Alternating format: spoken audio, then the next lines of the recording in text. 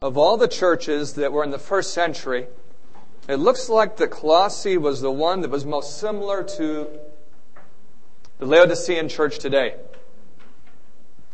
I conclude that because near the end of the book of Colossians, the Colossians are told to read the letter that was sent to the Laodiceans, and the Laodiceans are told to read the letter that was sent to the Colossians. And in chapter 2, looking at verse 1, "For I would that you knew what great conflict I have for you and for them at Laodicea, and for as many as have not seen my face in the flesh." Three categories of people that seem to have something in common: those that lived in Colossae, those that lived in Laodicea. Do we need to move this further, or am I speaking too loud or too quietly? All right. Speak louder. I can do. Are you sure? Okay. The first thought I want to leave with you this morning is that if you'll study the book of Colossians, you'll be reading a message that has been fine-tuned for the church in the way that it is today. Colossians chapter 2 and going on, "That their hearts might be comforted, being knit together in love, and unto all riches of the full assurance of understanding, to the acknowledging of the mystery of God and of the Father and of Christ." What was it that Laodicea needed, that Colossae needed? The first thing it mentions is that they needed to be comforted, having their hearts knit together in love. Plays a significant role in the end of time. This passage that we're familiar with, as many as endure unto the end, or he that endures unto the end, the same shall be saved. What is it that must endure unto the end? It's the verse before that tells us that because iniquity abounds, the love of many will wax cold. In our day, it's an enduring love that will make a difference in the salvation of the last day people. Colossians needed to have their heart knit together in love, but there was something they needed, and it was a full assurance of understanding of the mystery of God. What is the mystery of God? Maybe we're more familiar than most people. What's the mystery of God? And is that from this same context of Colossians 2? Well, it's only 5 verses before this very verse. In chapter 1, verse 27, Paul was saying that Colossae had 2 problems. One, they had some disunion. Their hearts weren't knit together in love. And the other, they weren't fully persuaded about this issue, that Jesus was going to be in them, a hope of the character that they could develop with him. This was their problem. Is that our problem today? It's the same thing. Turn with me in your Bibles to Revelation chapter 3.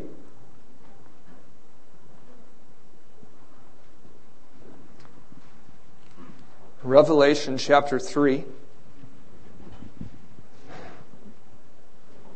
The name Laodicea is similar in meaning to the name Daniel. Daniel means God is judge. You might remember the blessing / curse on the tribe of Dan, that Dan would be a judge of his people. And El is God. Laodicea means a people judged. The last day church, we're the ones who are living in the time of the judgment. Colossians 3 and verse 14. Revelation 3, verse 14. "And unto the angel of the church of the Laodiceans write, These things saith the Amen, the faithful and true witness." Moving to verse 17. "Because you say, I am rich and increased with goods." The contrast between verse 14 and 17 is that Jesus has something to say to us as a people, and also we have something that we tend to say to ourselves. What does Jesus tend to say to us as a people? Among other things, he says, "I know your works." What do we tend to say to ourselves as a people? I am rich and increased with goods. "And knowest not that you are wretched and miserable and poor and blind and naked." What I want to do for you in the next 10 minutes is, and if you take notes, this is a good time to take them. I'm not a preacher, I'm a teacher. Is to give you an understanding of those 5 words, something particular that they mean. When Jesus says to us as a people that we're wretched and miserable, poor and blind and naked, to understand the message he's communicating, keep your finger here, or if you have a little piece of ribbon that will help you turn back to Revelation 3 quickly, put it there, and then turn with me to Romans chapter 7. In Romans chapter 7, we're looking at this word wretched. What did Jesus mean when he said to us that we are wretched? In fact, the Greek word translated wretched is only used one other time in the entire Bible. And that is here in Romans 7. Romans 7 in verse 21. I find then a law that when I would do good, evil is present with me. And verse 23. But I see another law in my members, warring against the law of my mind and bringing me into captivity to the law of sin. Paul is describing a situation of someone. Is this person in captivity to the law of sin? Captivity to the law of sin. Does the person want to do the right thing? He wants to do the right thing. Is he doing the right thing? He's not. And in fact, that is why he cries in verse 24, O wretched man that I am. What does wretched mean in this passage? It means wanting to do right, but being unable to do right because we're captive to the law of sin. In general, that describes our church today. Wanting to do right, Jesus says, but captive to the law of sin, to the law of our flesh. The Greek word translated miserable in Revelation 3 is also used only one other place in the entire Scripture. You can find that in 1 Corinthians 15. Turn with me there to 1 Corinthians 15. In 1 Corinthians 15, speaking about the resurrection, Paul begins to reason what life would be like or what we would have to be thinking if there was no resurrection. He says that if there was no resurrection, then those who are sleeping are gone. 1 Corinthians 15, verse 18. They also, which are fallen asleep in Christ Jesus, are perished. If in this life only we have hope in Christ, we are of all men most miserable. What does miserable mean in 1 Corinthians 15? It means living your life thinking you're going to heaven, dying and not going. In 1 Corinthians 15, it would be because there was no resurrection. That's the hypothetical, but it's not that way for Laodicea. There is a resurrection, and yet the word describes her living all her life thinking that she's going to heaven, and then dying and not going. In fact, turn with me to Amos chapter 5. Amos chapter 5. And looking at verse 18.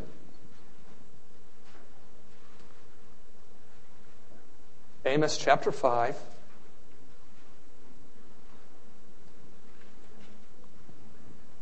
And verse 18. It says, Woe unto you that desire the day of the Lord. What do we call people who desire the day of the Lord? That's exactly right. It's exactly right. And if I can just read that verse again with that interpretation, woe unto Adventist. To what end is it, the day of the Lord, for you? The day of the Lord is darkness and not light. As if a man did flee from a lion and a bear met him. Do we talk this way that we can't wait to go to heaven because then we're going to be free from the devil? You know, he's a roaring lion seeking whom he may devour. And when we go to heaven, he's not there anymore. This passage says it's as if a man was looking forward to getting away from the devil and he met a bear. Where in the Bible does someone meet a bear in judgment? Why, it's a number of young people. It's a number of youth who treated God's prophet without proper respect. If I could just read the passage interpretively, Jesus said, to what end is the second coming for you, Adventist? You think you're going to get away from the devil, but you're going to meet judgment for the way you have disrespected the prophet. Verse 19, the last half. Or went into the house and leaned his hand on the wall, and a serpent bit him. Do we talk about Satan under the figure of a serpent and heaven under the figure of our home? In fact, these metaphors are ones we can understand easily. Jesus says, Adventists, you think that when I come back, you're going to be going home, but you're going to find out you've been deceived.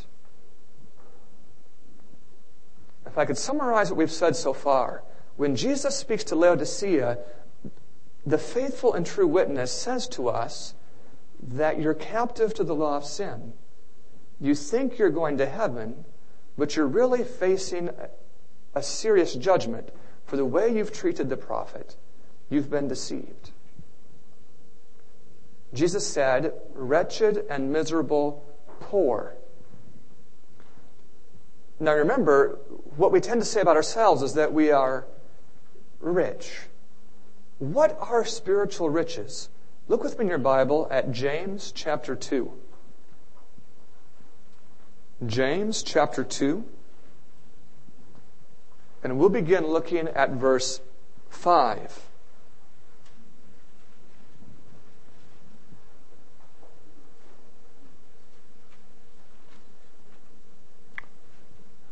James 2, verse 5, the first word is hearken. That's meaningful. We'll look at it in a minute. It says, hearken, my beloved brethren, has not God chosen the poor of this world? Then it says, rich in faith.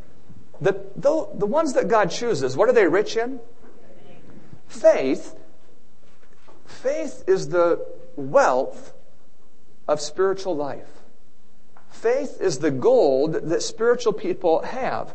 But these people that are chosen, is this their only characteristic in this verse? These rich people? Notice what it says.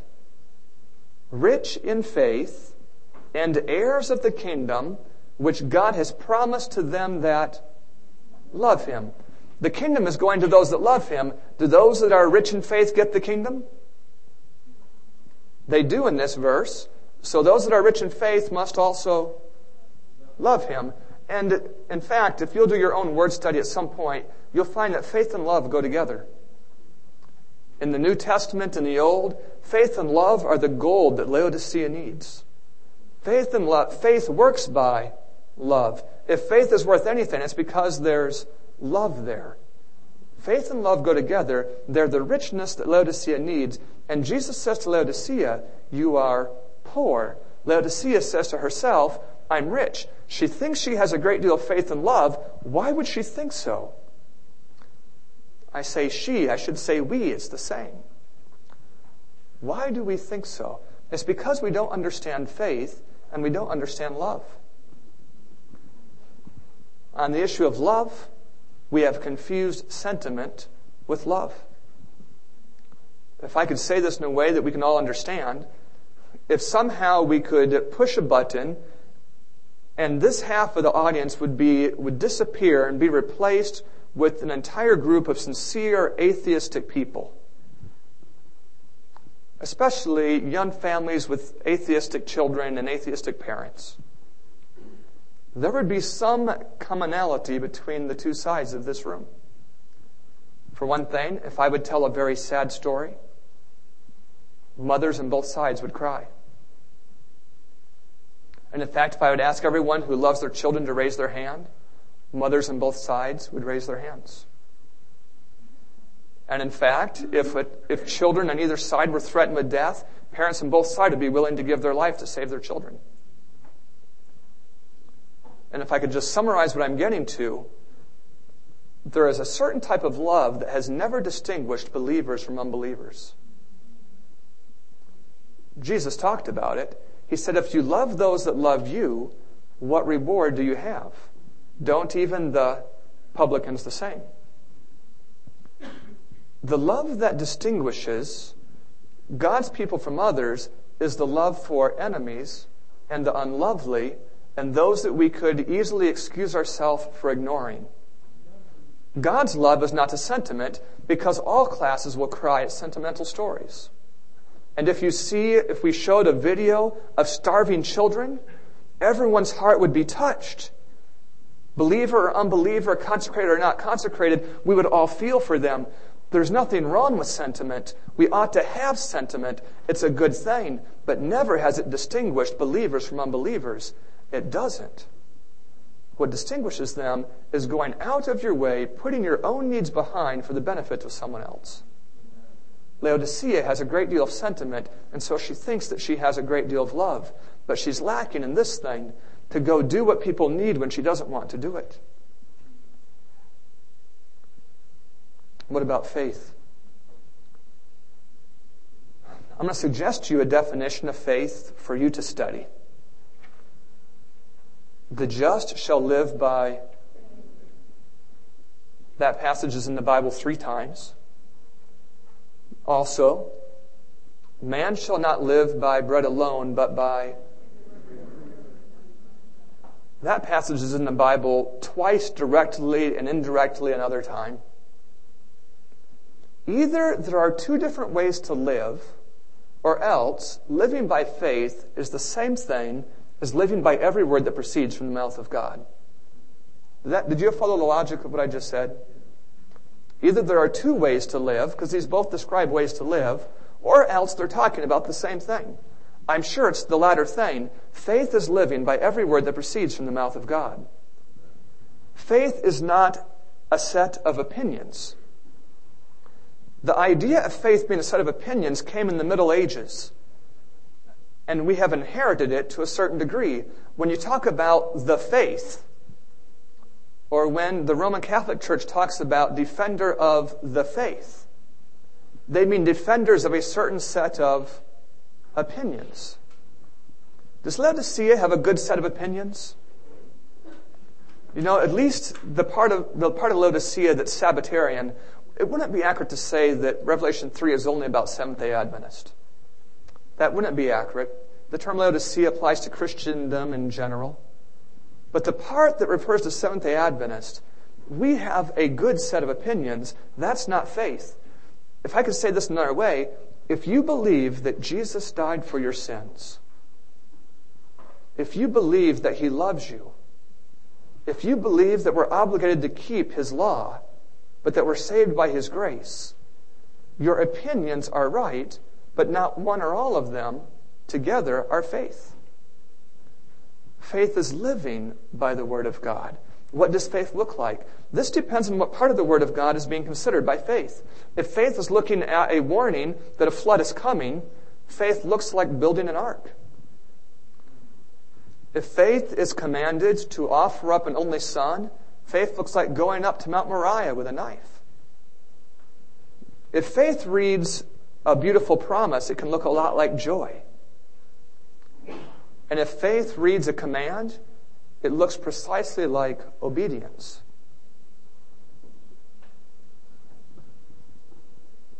In short, it's not that we're saved by faith in one passage and saved by repentance and confession in another, or saved by following Jesus or by the words of God.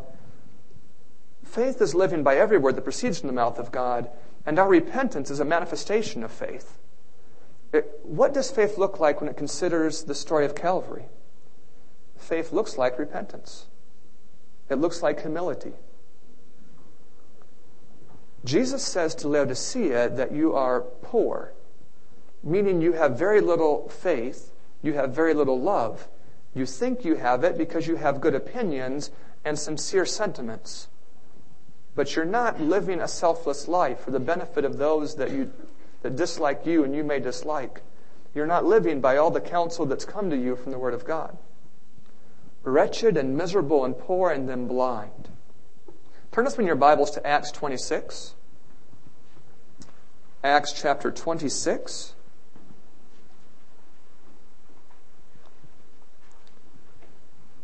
We're going to read the part of the call of the Apostle Paul. Acts 26 and verse 18.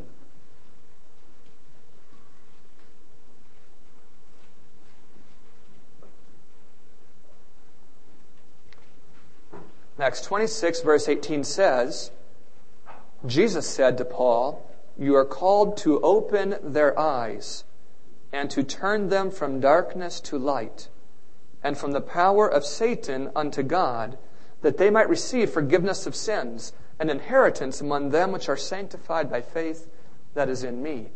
If I could just say the thought simply, those that are blind in Acts 26, have they received forgiveness yet? They haven't. They're still under the power of Satan. And in fact, these words, wretched and miserable and poor and blind, all say the same thing. They say Laodicea thinks she's going to heaven, but she's been deceived. She's not on her way yet. Laodicea wants to do right, but she can't. She's in captivity to the law of sin. She's still under the power of Satan. She hasn't been turned yet from darkness to light. She has a good set of opinions, but she's not living by the word of God. Her faith and her love are weak at best. Or in simpler words, Laodicea is unconverted, unconverted, unconverted, unconverted. Wretched, miserable, poor, blind. And the last word is the easiest of all of them. Naked. To describe the church of Jesus as naked is so sad. What should the church be wearing? The righteousness of Jesus. And if she's not wearing it, is she on her way to heaven? Isn't it the most simple thing to understand? In verse 18, Revelation 3, verse 18, Jesus says, "I counsel thee to buy of me gold tried in the fire." But in the verse before, he said that you are poor. And it is a valid question how someone that is poor can buy gold tried in the fire. Or how someone that doesn't have gold can buy it. Turn with me in your Bibles to Isaiah chapter 55.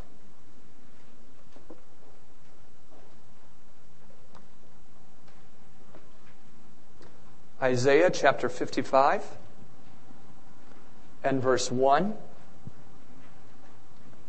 The first point I'm going to notice doesn't even exist in so many translations of the Bible. If it doesn't exist in yours, just ignore it, and the rest of the points do. It's that first word, ho. It means listen or pay attention. It's not in a lot of your Bibles, is it? It's in mine. It says, "Ho, everyone that thirsteth, come to the waters, and he that has no money, come ye buy and eat." Is this a helpful passage for us? Jesus said we're poor, and yet he said we're to come buy. Here's a passage how poor people can buy. Verse 2, "Wherefore do you spend your money for that which is not bread, and your labor for that which does not satisfy?" There's something more you can spend than your money. What's something else you can spend? And in this passage, your labor is what I'm looking for. You can spend your labor. And it's a valid question Jesus asked, what you do with the energies of your life and with the money that you have, why are you using them for things that don't bring satisfaction or fulfillment? "Hearken diligently unto me." That is in your other Bibles. It means the same thing as ho.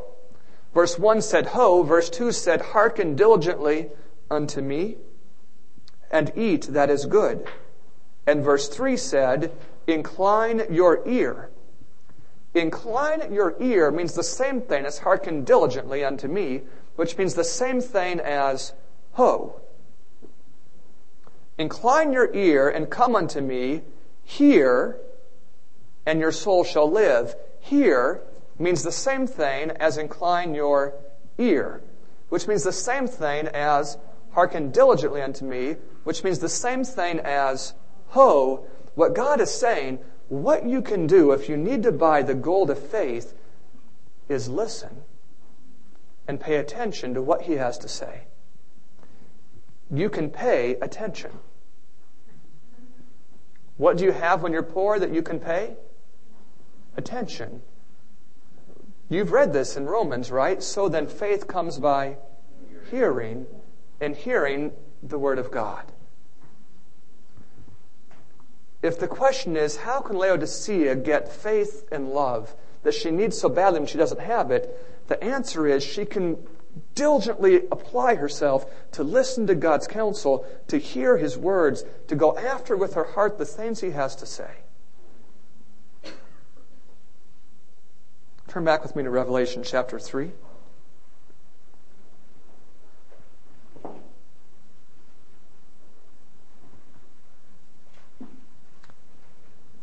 Revelation chapter 3, verse 18.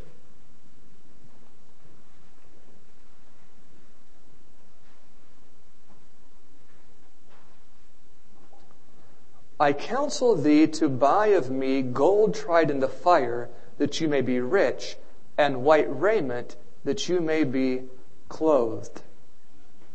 But there's something more than being clothed in Revelation 3:18. It's that and that the shame of thy nakedness do not appear. In the judgment, the shame of our nakedness most certainly appears. You remember that parable? The man who didn't have on the wedding garment? But I'm going to suggest to you a thought for your consideration, that our nakedness appears even here and now. That the world looking on can see your nakedness. And what I mean by that, I can show you if you turn with me to Colossians chapter 3.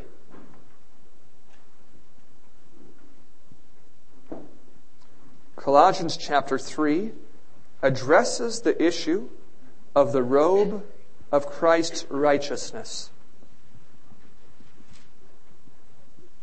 There is an imputed robe and there is an imparted robe, but it wouldn't be accurate to say that they're different robes. In fact, there is such a difference between the word of Jesus and my word or your word. You're in Colossians 3. We're going to read it in a minute, but just listen. If I were to say to you that the ceiling is blue, I would be wrong. Human words are descriptive. They are either accurate or inaccurate. God's word is creative. And if God were to say the ceiling is blue, though it might not be true when He said it, it would be true when He said it. If you understand what I mean. It is the same with you when Jesus says of your faith that He counts it for righteousness. When Jesus says that you are righteous, though it's not true when He says it, His word has power, and it goes on a mission to change you. The mission that has been filling this earth with seeds and plants for 6,000 years will keep working in you until the day of Christ appearing. The word that says you are righteous begins to work in you to make you righteous. You have to check that out too to see if I'm telling you the truth. But I will give you some evidence. Colossians chapter 3, and we're going to look in verse 8. But now you also put off all these. There is a robe to take off, and we're going to read about it. Anger, wrath, malice, evil speaking. My version does say blasphemy, but you ought to know that's just what it means. Evil speaking, filthy communication out of your mouth. Lie not one to another, seeing that you have put off the old man with his deeds. Is there a robe to take off? There's a robe to take off. Can people see if you're wearing that robe? You know they can. Verse 10, and have put on the new man, which is renewed in knowledge after the image of Him that created him. This is a profound concept, and I can't prove it to you the same as I can tell it to you. When God created Adam, Adam was made in the image of God. And when he was corrupted, he was changed in one significant way that was no good at all. He came to have a knowledge of good and evil by experience. He already knew some things he shouldn't do. He knew evil by prohibition, but now he knew evil by experience. God would like to renew us in knowledge after the image of Him that created us, so that again we would know evil by prohibition and no longer know it by experience. I told you I'm a teacher as opposed to a preacher. One of the effects of that is that my voice is not exciting enough to keep people awake. And you're going to sleep on me. So if I could have you stand up for just a minute, I'd appreciate you doing that. No problem. All right. You may have a seat. That's enough. You're awake. Okay, that's enough. Yes, please have it.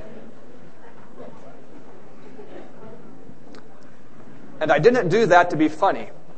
You understand why I did that? So you would listen.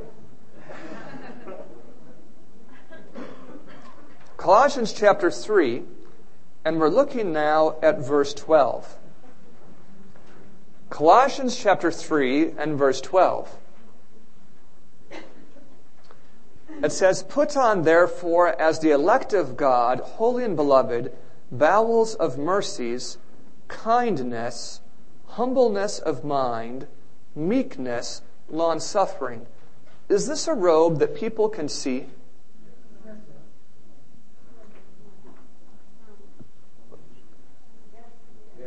Well, it's a tricky question, perhaps.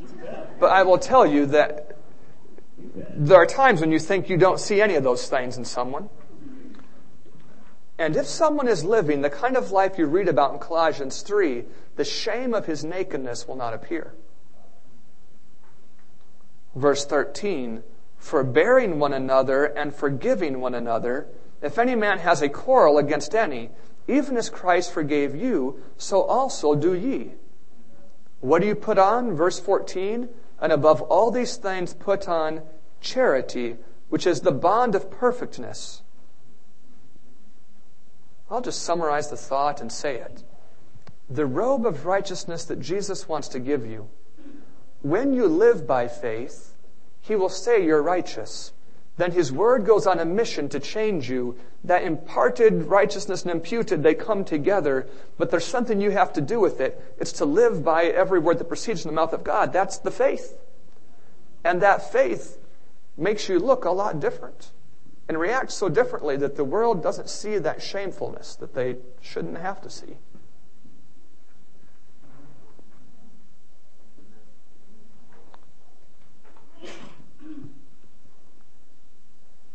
Turn with me in your Bibles to 2 Timothy.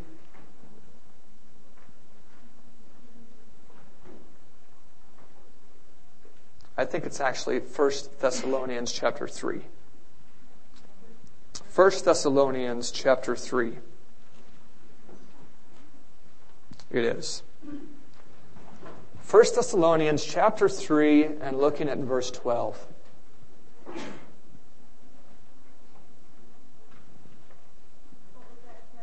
1 Thessalonians chapter 3 and verse 12. It says, "And the Lord make you to increase and abound in love one toward another and toward all men, even as we do toward you." Love in this passage is growing in three directions. It describes a love among the church that's growing, so that you love each other more.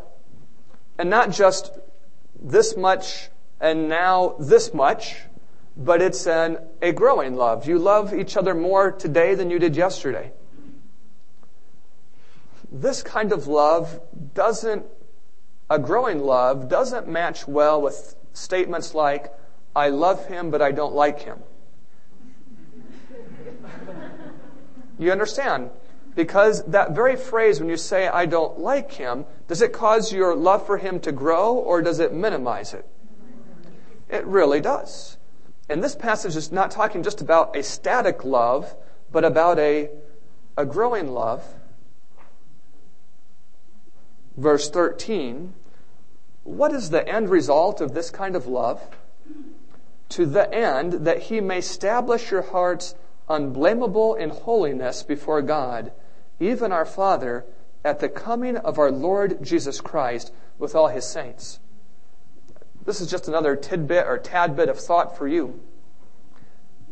Maybe at some point in your life you've done a study on the word perfection.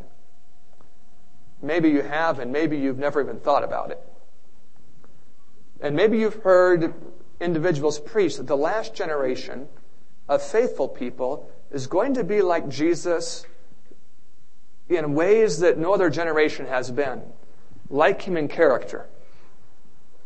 But if you went looking for this word perfection in the Bible, what you would find are a number of verses that look like they're talking about people in the days of Jesus, in the days of Paul, the same as our days, and all days it's all about the same thing.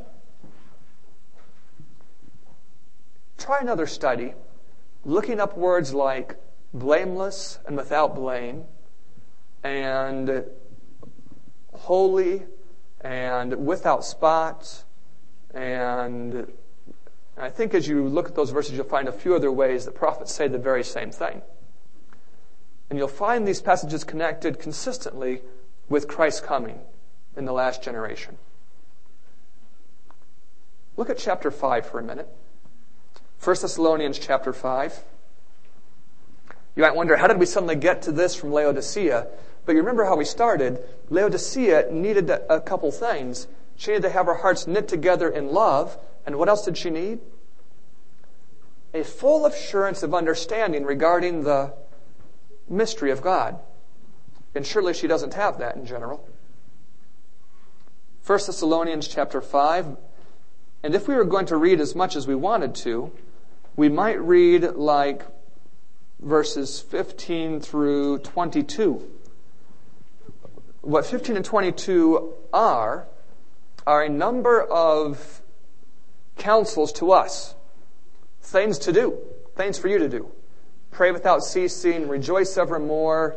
Despise not prophesying. Try everything. Hold fast that which is good. But when you get to verse 23, there's quite a change in the nature of what's going on.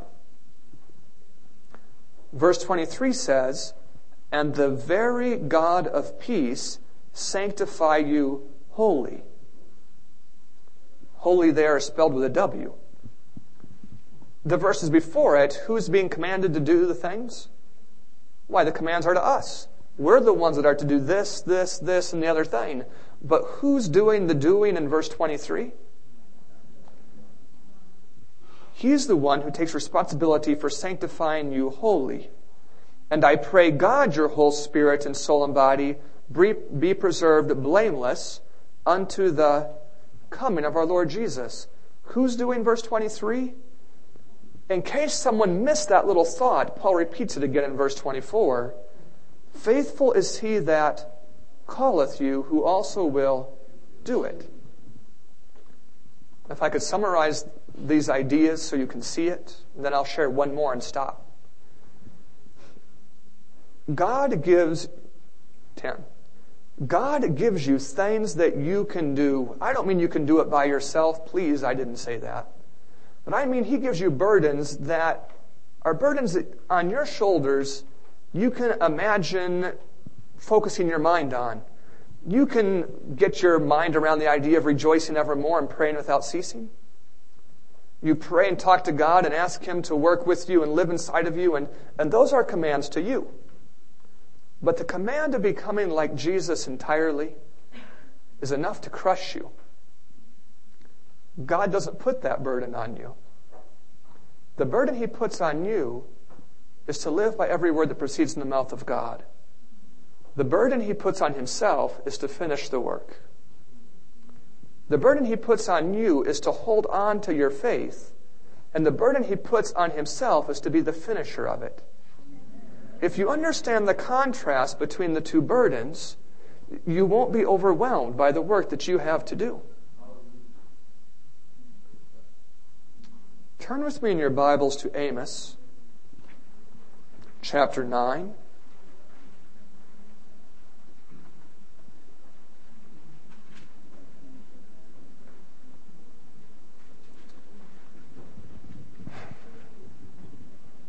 Are we already in the shaking?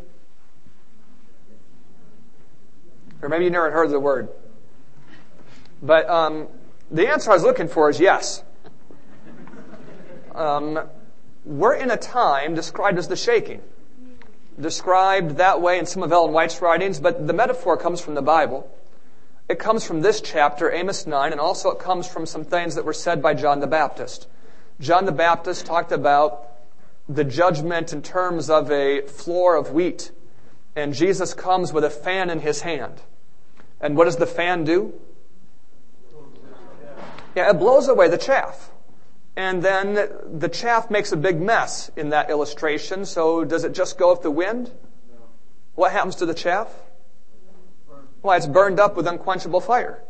And chaff is very burnable. We are going to read Amos 9, but again, listen for a second. Are there things that you can think of in the New Testament that are compared to winds other than the Holy Spirit? Okay, in Ephesians 4 and Revelation 7, both were said at the same time. In Ephesians 4, it's winds of doctrine. Are winds of doctrine taking out chaff?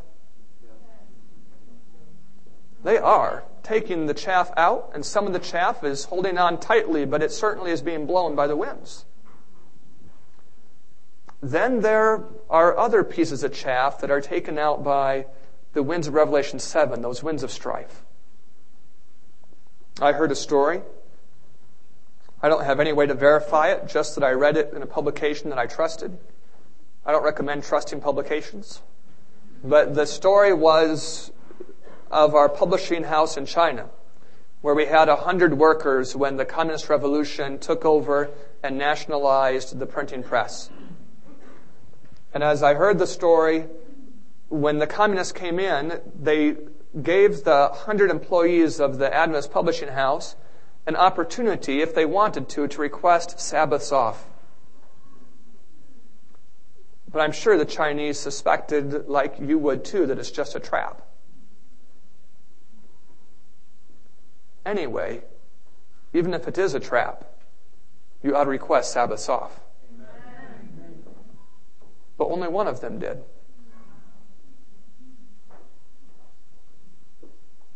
What happened after that isn't really even significant to me. That's the second wind. The first wind is taking people out. The second wind is going to take more people out. That's the scary thought of the shaking. I want to leave with you the encouraging thought of the shaking, and that's found in Amos chapter 9 and verse 9.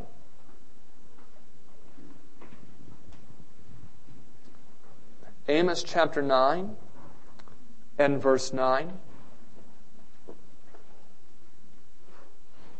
For lo, I will command, and I will sift the house of Israel among all nations, like as corn is sifted in a sieve.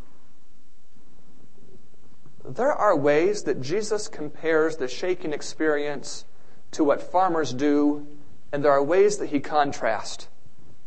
The comparison is this. A farmer wants to get rid of the chaff. So he throws the stuff up, the wind blows, he catches as much as he can, and he's not very concerned if he loses a grain or two on the ground. Jesus says it's in that second respect that the shaking is so different. Yet shall not the least grain fall upon the earth.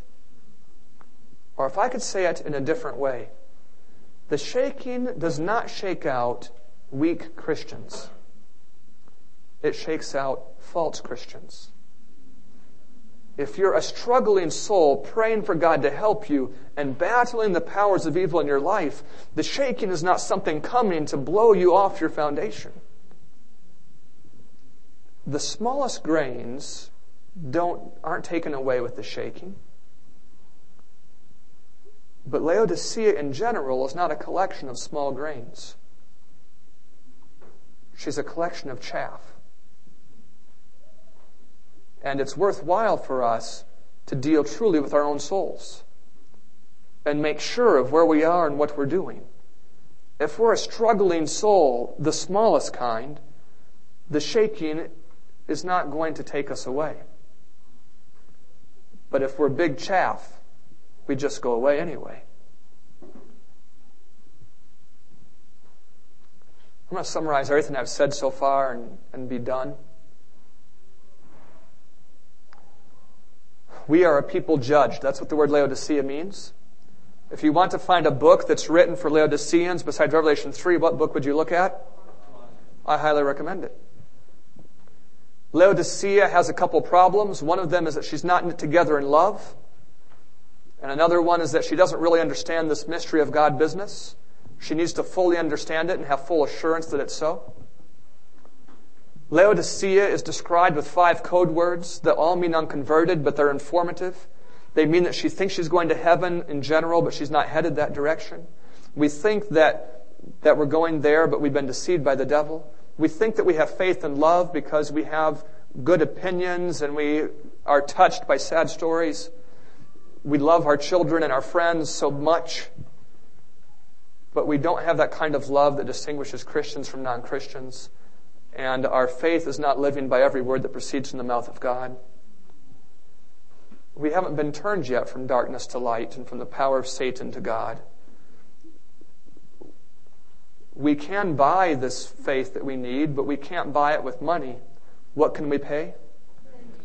We can listen to what God has to say and apply our hearts to have it. He wants to clothe us when we do with a righteousness that will make a difference in even how we appear to those on the outside. In fact, he said that they'll know you are Christians by your... And that's the thing that above all things we're to put on is charity. Love is the issue in the last days. If it's growing towards those that are without and towards those that are within and for leaders, for the others, that is the condition that God places in 1 Thessalonians 3 for Him finishing the work in you. He's given you certain things to do, but what burden has He taken on Himself? It is to finish it and to sanctify you wholly. Don't be worried that He's going to come before He finishes the work. He says He doesn't come in Revelation 14 until the harvest is ripe. And James said He has long patience for it. Peter said that He's not willing that any should perish, and that's why He's taking so long. Is the shaking a solemn thing? It is. Winds are taking people out now, and winds will take more of them out later. It's scary because we're self-deceived and think we're grains when we're not. But if we'll deal truly with our own souls, it's not that hard to become a grain. God has made simple provision for it. The shaking will not shake out the least grain. And that's good news for us.